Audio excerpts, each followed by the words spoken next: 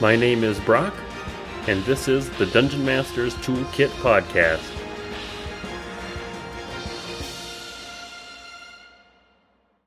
Hello and welcome to another episode of the Dungeon Masters Toolkit Podcast. On today's episode, I talk to Dave from the Arcane Dice Podcast. On the episode, we talk about running modules, purple worms, and we go into a little bit of detail on the podcast that he is running, and a bunch of other fun Dungeon Master topics. Before we jump into the episode, just a friendly reminder that we are running a design competition this January. So that competition is still going. You have until the end of January to put in a submission. Submissions are short 250-word entries. It's just an item or a magical item that you might find in a fantasy desert metropolis type area. And then we will be going ahead and publishing all of those in a free PDF that everybody can grab. And remember that this is system agnostic, so don't put anything specific to a certain system in it. Just make it kind of a vague text description, and it should work for anybody. With all that out of the way, let's jump into the episode. Welcome, everybody. Today I have Dave from the Arcane Dice Podcast. Welcome, Dave. Hello and welcome. Thanks for having me on. I really appreciate this. Yeah, I'm really excited to have this conversation. Dave, why don't you tell us about how you got started in the tabletop role-playing hobby? Ooh, how I got started in the tabletop role-playing hobby? Well, I guess way back in the day, and we're talking the 80s. So quite a long time ago. I was the younger brother. So my older brother would start playing these games and things like that. And being the younger brother, basically forced him to have to play with me as well. So that's where I got my introduction. And then from there, I mean, we went off. My friend group, we got into Dungeons and Dragons, and we played and played. So, started off Dungeons and Dragons, moved to Advanced Dungeons and Dragons, and from there, every weekend we were playing Dungeons and Dragons, the five of us, and that went on for, I would say, most of the 80s. After that, kind of moved away, and then there was a long dry spell of no Dungeons and Dragons, and I got back into it about, I don't know, I'd say about 6 years ago, I got back in. Picked up 5e and went right from there. And how did you get started as a dungeon master? Well, everybody wants to play, but not everybody wants to dungeon master. So when I got back into it, 5 or 6 years ago, I played a weekly Monday group. So I'd show up, we'd go down to the old game store, we'd play there. It was great. Unfortunately, a lot of the people in that group were students and things like that. So one went off to do their thing in Europe. The end of the party ended up kind of just breaking up as everybody kind of graduated university and moved off to whatever they were doing. And I wasn't done. I wanted to play more. Unfortunately, I had to take over as the dungeon master. So rounded up some friends. We went back to the game store, and there I was. Instead of playing, I was now running the games, and it's kind of been that way ever since. Until we started the podcast, where I got to play a bit. Until our current DM has decided he needs to take some time off because he's going to join the circus. So back to dungeon mastering. So it wasn't. It wasn't a, I didn't set out to be a dungeon master. But again, you got to realize if you want to play, somebody's got to fill that spot. So, even after we started the podcast, I still ran a group, online, Roll20 or through Discord, where we'd play once a week, just to get that fix. You know how it is. Oh, I mean, I think that's kind of almost the standard answer for everybody, right? Is not necessarily that you chose to be the dungeon master. It's just that you decided you didn't want to stop playing. So exactly. Like I don't mind being a dungeon master. I enjoy it. But obviously you get more dedicated time as a player, right? You have your character, you have your arc, you have your goal. But as the dungeon master who's got to facilitate the story, I mean, you're all over the map half the time. You're got to remember to account for everybody, let them get their story out, and that's the hard part because I want my story, but I'm learning slowly to do that. But I mean, it's not always an easy job. Are there things that surprised you kind of when you jumped into being a dungeon master? You know what? Yes, actually, it surprised me because I'll talk a big game. I'll let my players know that their life is always on the line, and that at a moment's notice you could be pulling out your backup character. But it surprises me how much I actually sometimes, as a dungeon master, pull my punches when dealing with some of the monsters. And is that in like when you're pulling punches? Are you rolling like behind a screen or something, and then not? Having misses and stuff, or I'll roll behind the screen, and if I've already hit that guy like 3 times, and I know he's not doing so well, or they're not doing so well, and then I roll a nat 20, I let those slide for a little bit, right? Like I want them to get their story out, but at the same time, I want them to realize that that it's a real possibility that your character can die. And how do your characters respond to that? Are they generally of the type that they don't want their characters to die? Or are they okay with that? I mean, they're okay with it. They I let them know it's going to happen. So have that backup character. It's character deaths. They're never really easy for the character, right?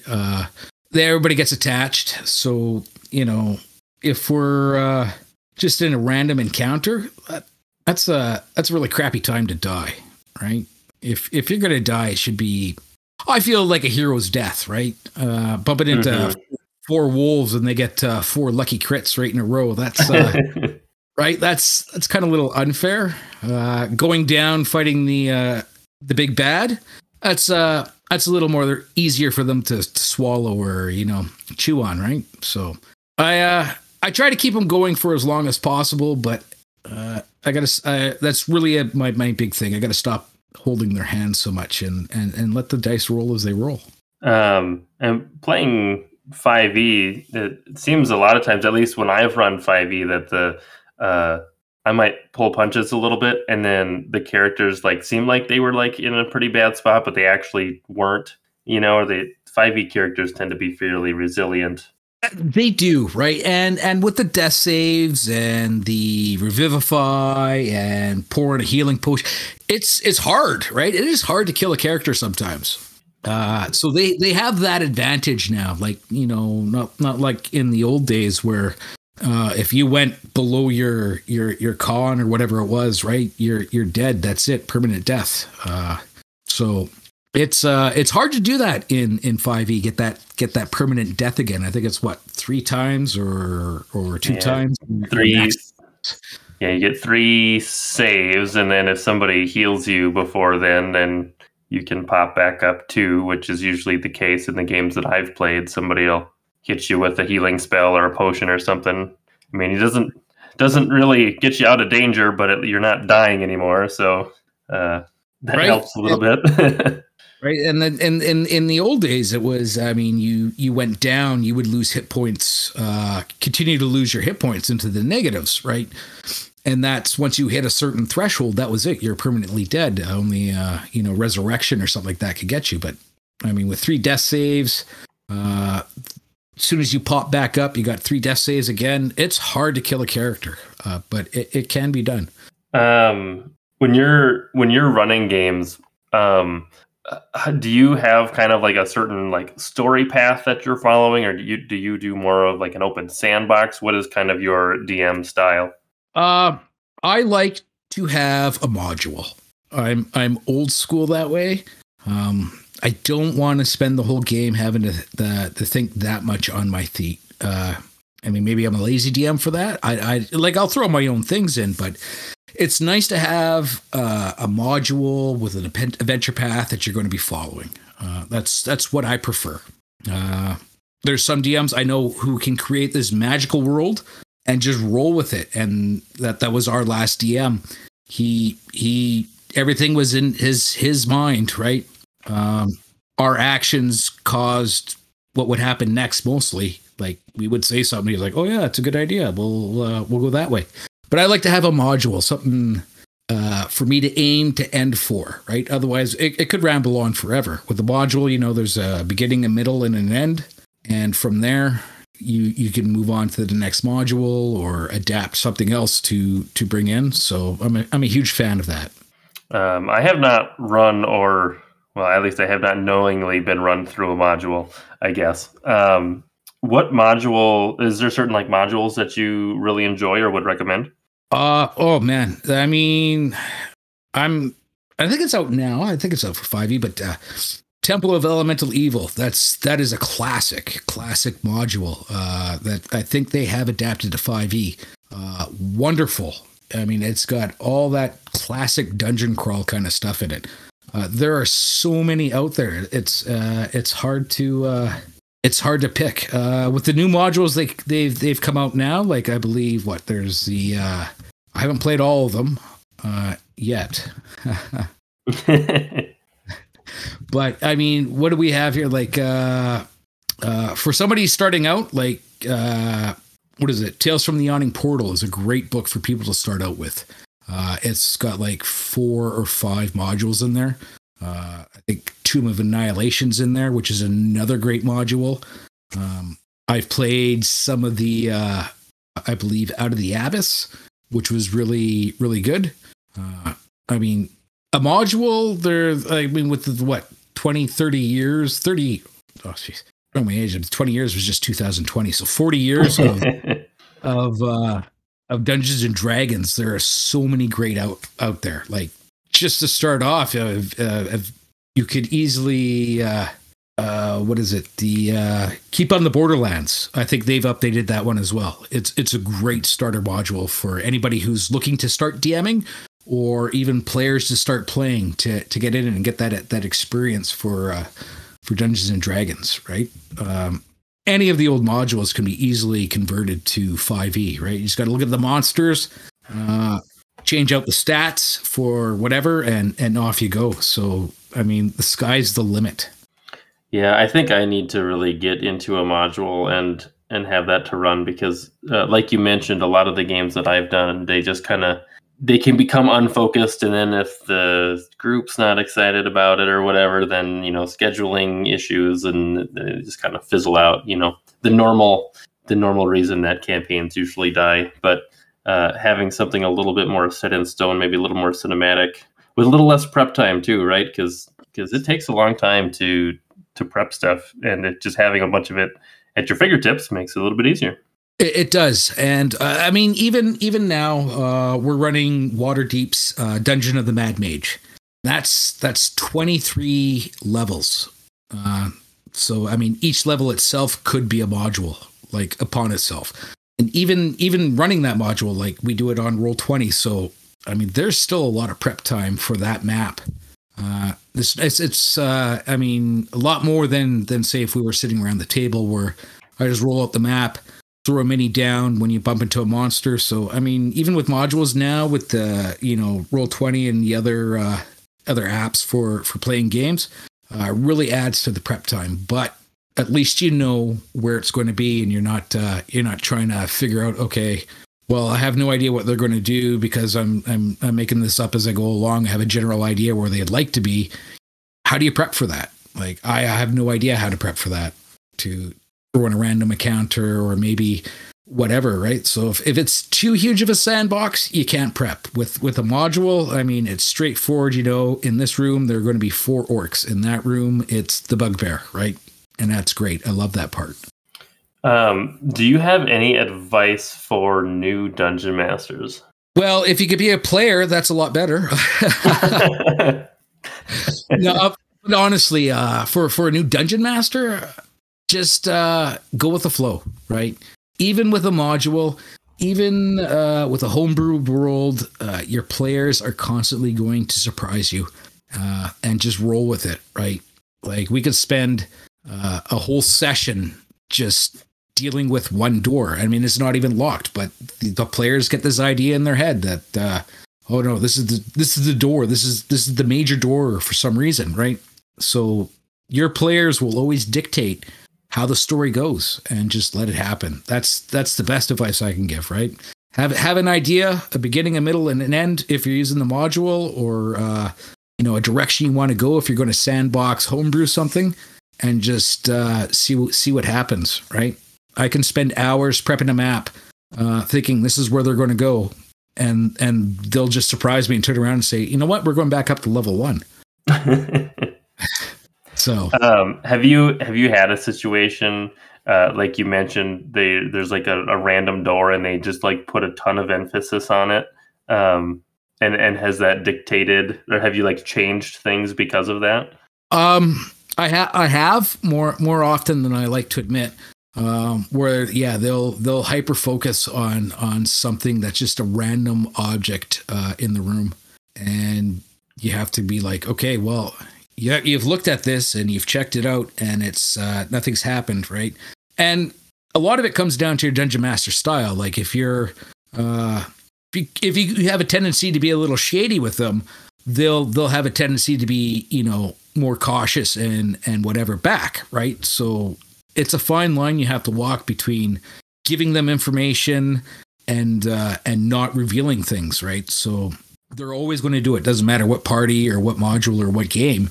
There's always going to be a point in the adventure where they're going to hyper focus on something that has absolutely nothing to do with the story, and you just got to let it go, let it get them out of their system, and then just kind of, all right, where are we going now? Let's just nudge them along into the next direction. I don't have a poker face, so whenever my players do something really weird, a lot of times I'll just smirk. But it's the same smirk whether they're like, I know something that they don't know, or they're just looking at something that's dumb and is irrelevant. But they don't know that, and usually every time that happens, they get even more paranoid about whatever they're doing. Right. And that's just it. And the adventure that we're running now, Dungeon of the Mad Mage, there's obviously an insane mage involved.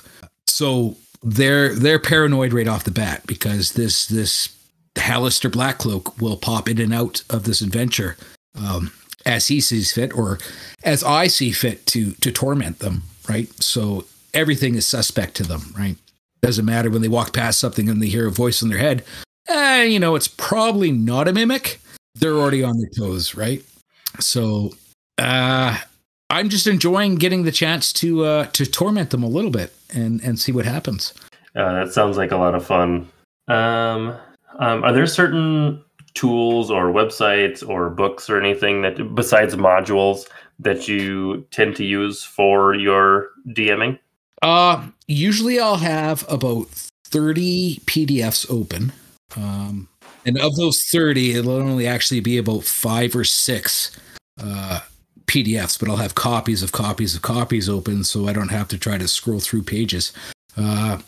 Google is my best friend when we're doing something. So they'll be like, "Oh, I want to do this." I'm like, "Well, what spell is that?" Right? And I'll just Google it. Roll20 will generally pop up the spell or item or monster. If not, there'll be like an SRD page or a Reddit forum or anything like that. So, I mean, the module I'm running, Dungeon Master's Guide, Player's Handbook, and then Google. It's going to be your best tool.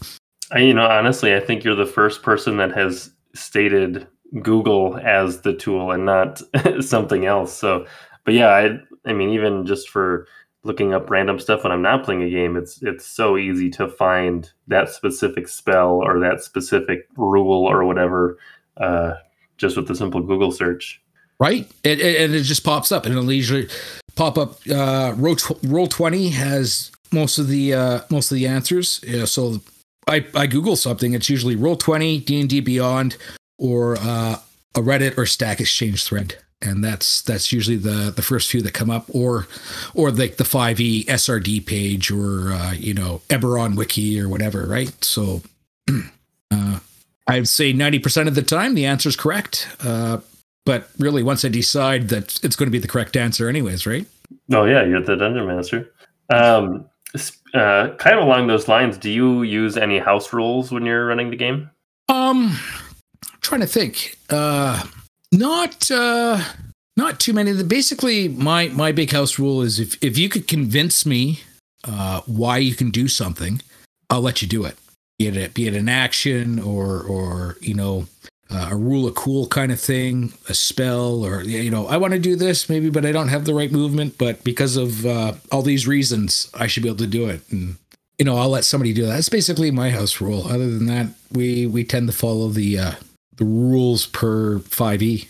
There's nothing. Oh wait, no, I do have one house rule. I'm thinking about it now. All my characters or all the players I feel should be heroes, right? So anything lower than a 10 when we roll our stats. So anything lower than a 10 is a reroll for me, right? You can't. I don't let my characters go below 10 for stats. Yeah, that makes sense. Yeah, and really when you're looking at like the character abilities and stuff, I mean, they get into the level of being like superheroes, after, not even that many levels, right? So having just a slight bump to your stats makes sense. Right. That's my thing. Like, you are supposed to be heroes. You're above the average person. So, the average person has a 10. It should be higher than that. When you're building characters, or when you're having your players build characters, do you have them come to the table with backstories figured out, or do you kind of figure those out together? What is your how do you guys set that up? I let them do all their backstories and things like that. Hopefully it comes out. Excuse me. Hopefully it comes out through the story, right? That's how I want to hear a lot of the backstory. If they want to come to me after or in between or during and say like, okay, this is my backstory. Can we incorporate this part or let this happen?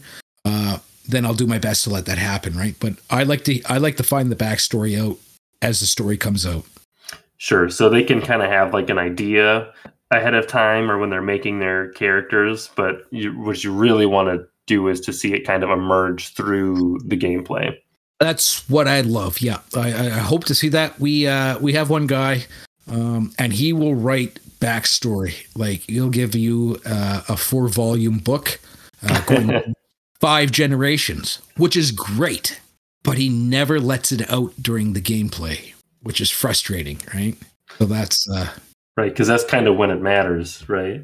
Right? Like, you're this edgy, broody, kind of hidden guy who's always, hiding his identity. But why, right? Everybody wants to know why. Why are you hiding? Who are you hiding from? Or what's the risk if you get caught, right? But it never comes out.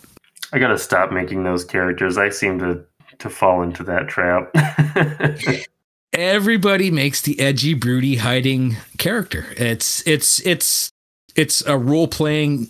It doesn't matter. You can play Dungeons and Dragons, Pathfinder, Delta Green, Paranoia, any game out there. You're always going to eventually make that brooding, hiding, edgy guy, right? It's unavoidable. It's like moths to a flame. Well, it makes me feel a little better then. Right. Everybody does it. Have you ever used like flashbacks or anything for kind of incorporating backstory? I haven't yet. I want to. And with our podcast, I'm a little scared of what would happen if I told them, okay, give me a 10-minute blurb where we can do a flashback, because they'll be doing that unsupervised. So that once that gets handed in, that becomes part of the story, right? So who knows where that story goes after that? But I really want to do it. A little scared, but I think it would be great for it to come out. And actually, you mentioned the podcast. This might be a good time to kind of switch gears and talk a little bit about your podcast. So if you just want to give us kind of the rundown on what you're doing over at Arcane Dice. All right. Well, we have a podcast, the Arcane Dice podcast. We have 2 shows. We just wrapped up season 1 last month with 133 episodes. A long spanning campaign arc. because our dungeon master, like I said earlier, our dungeon master that we all had there for the podcast, he's joining the circus for a little bit, so he's got to work on his act. So that one was a Forgotten Realms based homebrewed campaign that he ran, and like I said, out of his mind. And every time we did something, that kind of just directed the podcast or the story, how it was going to go. And now we have started Waterdeep's Dungeon of the Mad Mage. So our Dungeon Crawl Legacy of the Mad Mage podcast, which is me DMing and Raph, Morley, Chase, and Matt going through the 23 levels of the Mad Mage's dungeon, deep below Waterdeep. So, is this like an actual play podcast then? It is actual play. So we're doing the Waterdeep module. We log in, everybody does a sound check, and then we go at it. We record. So we have our podcast on Podbean, and we just started throwing them up on YouTube as well. So we got 2 episodes up there to actually watch us go through this. It's totally unscripted. Totally, I have no idea what they're going to do each week. And I mean, like I said, the surprise of them focusing on a door for a whole session, that is unfortunately a possibility. As it's just like your regular table, our podcast, right? We don't, there's no big production to it. It's just like sitting down on your own weekly game. How long are your sessions then? We average about an hour to an hour and a half per session, depending. I like to leave off on a cliffhanger if I can, but that's hard to do sometimes. Yeah, an hour to an hour and a half. That's a little bit more manageable too, from like a podcast episode perspective as well. It's also a little bit less of a burden on the DM side. Right. Yeah. Because I try to think about it. Like, how long is somebody going to sit and listen? Or are they going to, are they listening on the commute into work? Are they listening while they're driving around? Right.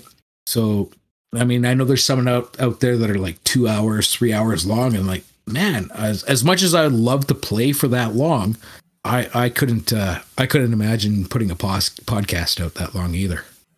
So is there anything that you've learned, just from, maybe that's different from doing the podcast versus just regular DMing?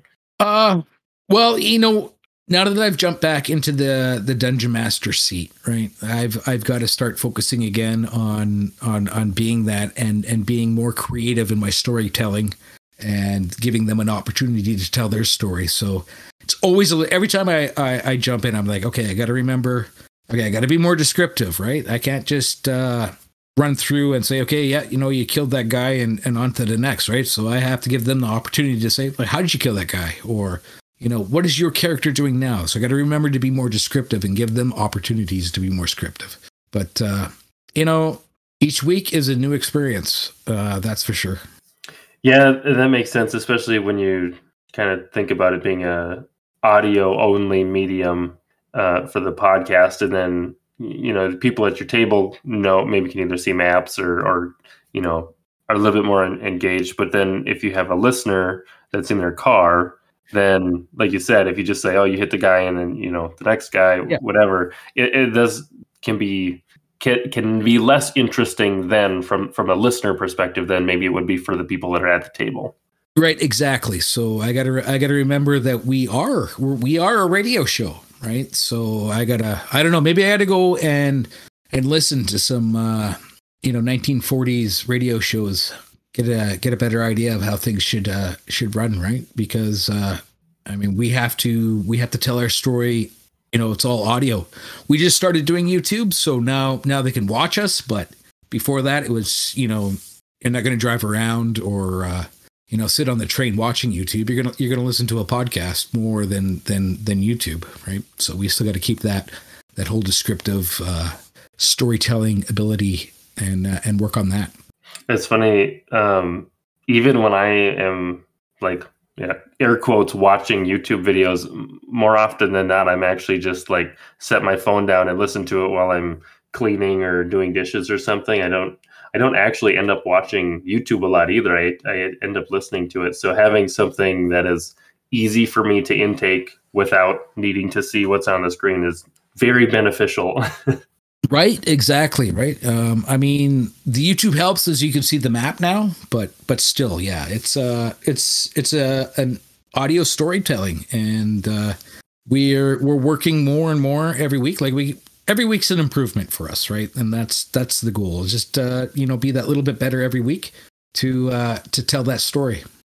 And I think, did you mention that you were using Roll20 for online play? We do use Roll20 for online play. It's the one I started with, so it's the one I'm sticking with. And it's free, and I like that. And it has its quirks. I had a paid membership for a little while so I can get the dynamic lighting, but I felt, all in all, the amount of effort that had to go into do dynamic lighting, it wasn't worth it, and this still works well just the way we do it now without it. So it seems to be a fine system. Roll20 was the first one that I ever started with. And yeah, it has some quirks, but it does get a lot of the main, really the core things that you need.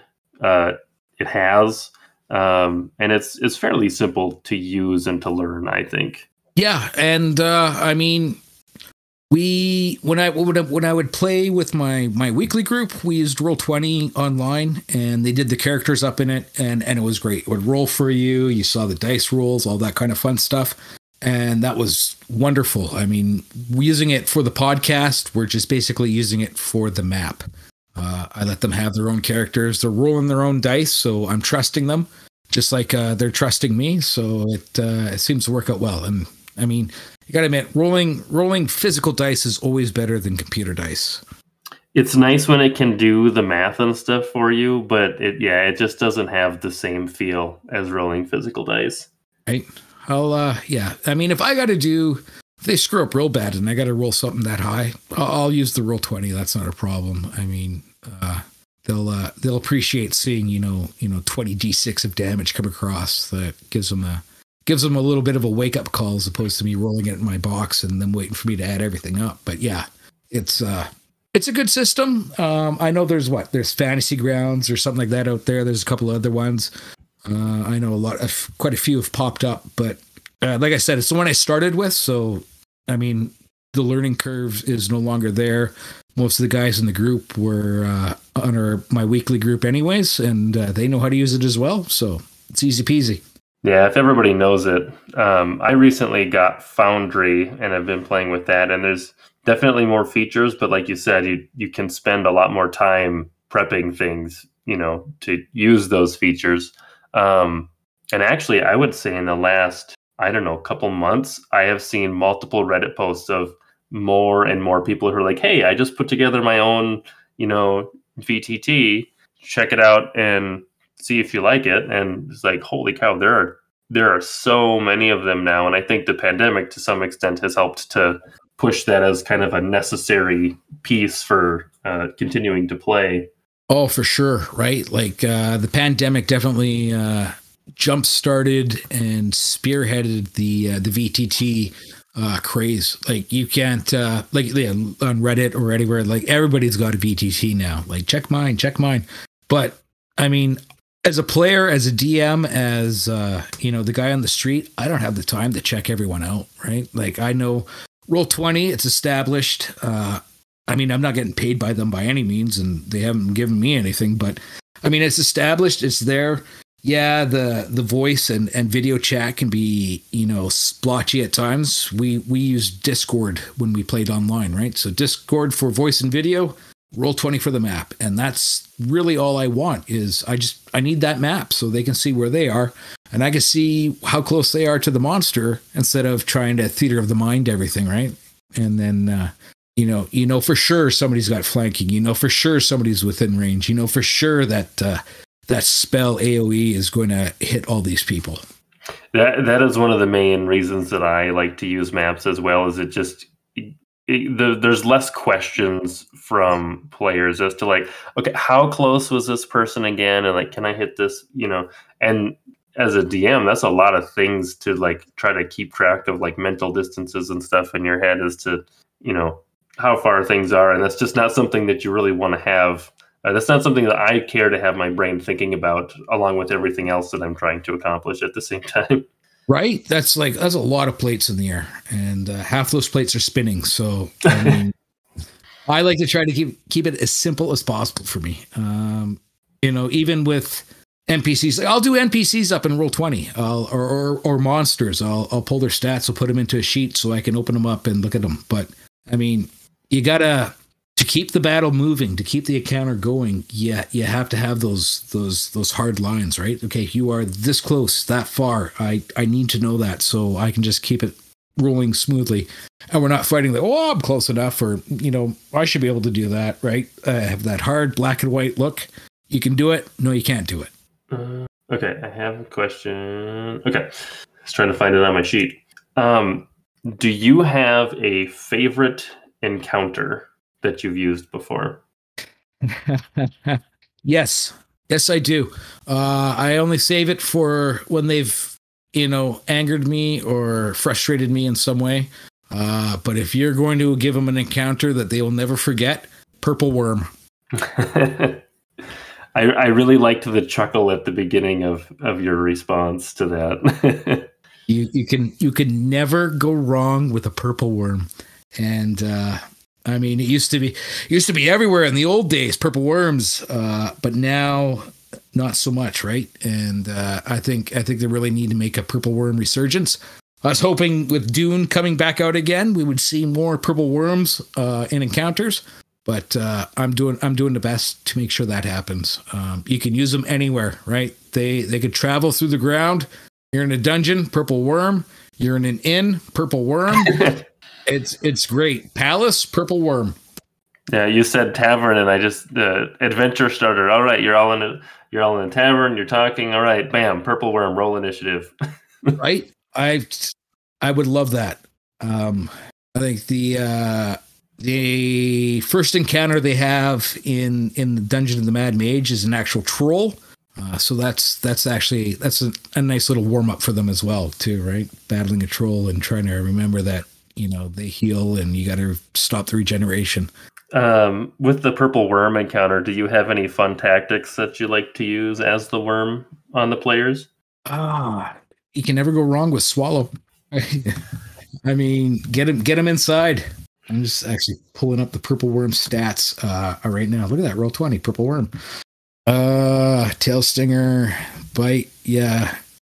So it's a DC 21 Constitution saving throw. No, wait, that's if they attack. It's DC 19 Dexterity saving throw or be swallowed, right? So that's pretty high. That is pretty high, right? And then they have to do, then there's the 66 acid at the start of each turn. So they got to do 30 points of damage or more in a single turn to get the worm to do a Constitution saving throw to see if it pukes it out, right? So depending how mad you are at them, I mean, doesn't say how many people it can actually swallow, so I don't think there's a limit. So along the lines of a campaign starter, you just level 1 characters, you're in a tavern, purple worm shows up, and whoever escapes gets to you get to level 2 and you get to continue the adventure. I mean, if they kill it, they'd get up to I think almost level 4 right there, right? So that's a bonus. I mean, it's only 247 hit points ish, right? That's easy to do. It's probably not too bad. You may have to be creative if you're very low level to survive that, but right. That would definitely be an interesting start to a campaign. And then especially if maybe they only injure it and they don't kill it, then you have a rampaging. Yeah. See, now you've got a problem to solve in a destroyed tavern. So right, I converted an old module, Desert of Desolation. Desolation. I believe it's a Margaret Weis adventure module that was written. And in it, I gave them, there's a purple worm attack. And I threw that at them. It was like a random encounter.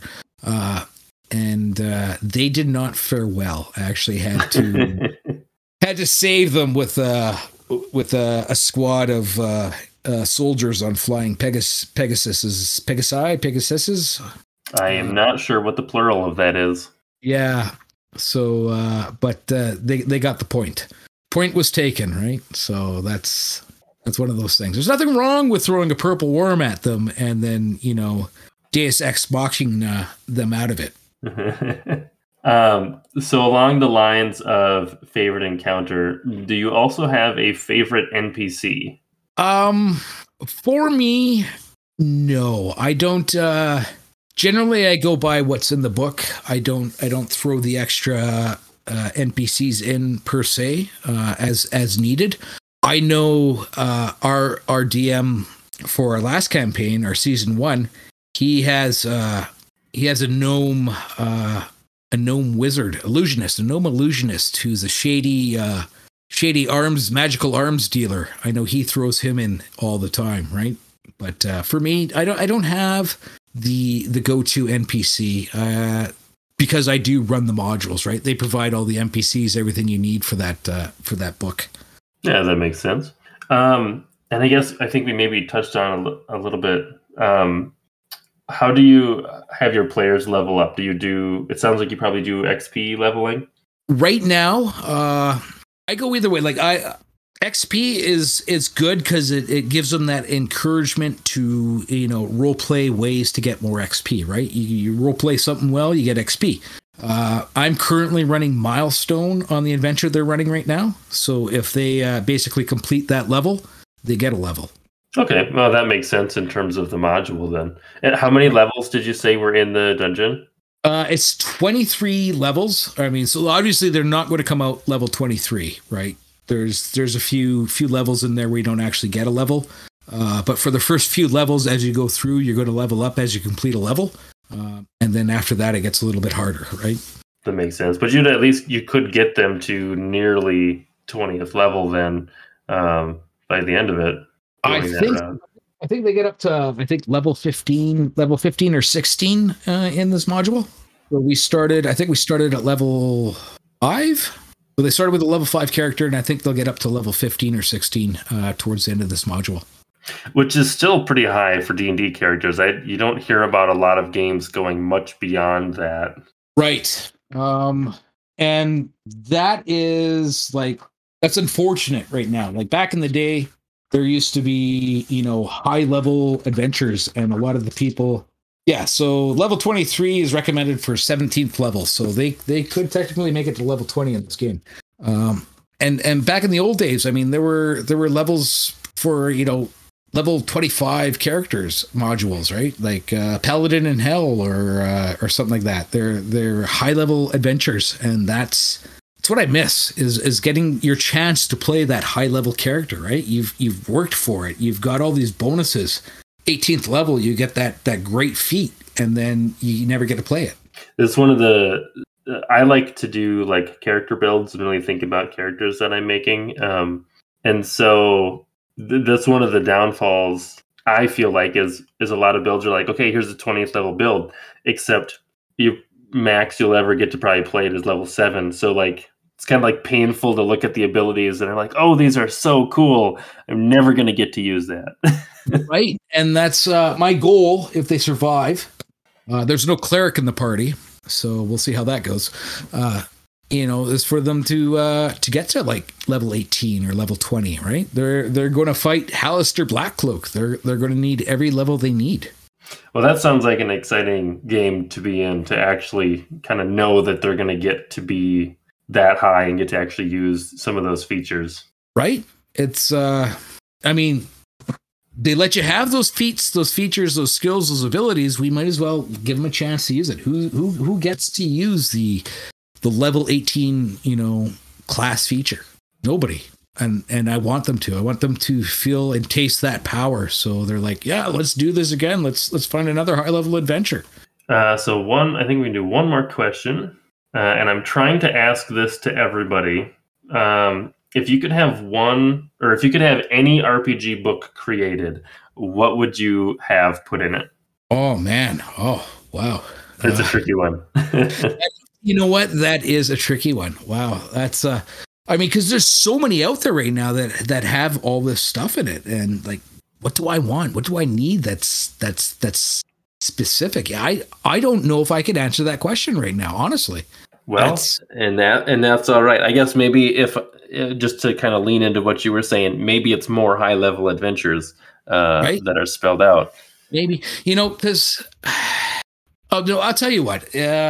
Wizards of the Coast, if you're listening, it used to be in Advanced Dungeons and Dragons. You could bring your character to a god. There were adventure modules to become immortal. They can bring that back for I guess 6e, maybe. I don't know. I would love to see that again. Those high level. I have just become a god, and now I run this universe. Adventure modules, because those were so fun to play. That's awesome. So yeah, it would be really cool if Wizards was listening to my podcast as well. If any of you guys want to come on and be interviewed, that'd be great. Let me know. Go ahead and tell us where we can find you and your podcast. Okay, so we are at Arcane Dice on Twitter. We are at Arcane Dice on Instagram. We have a Facebook page, Arcane Dice Podcast. We have a YouTube, Arcane Dice Podcast. Our podcast is available on Spotify, Apple Podcasts, Google, Amazon, pretty well anywhere you find podcasts, and at arcanedicepodcast.podbean.com. Dave, I had a really fun time talking to you today. I enjoyed this as well. I mean, this is my very first interview. I didn't know how I would do, and I am pleasantly surprised with myself, and this was so enjoyable. Thanks for listening to this week's episode of the Dungeon Masters Toolkit podcast. You can find links to all of the products and resources that we talked about on the show in the show notes. And if you'd like to join the community or find out how to be on the show, check out our subreddit or join us in our Discord server.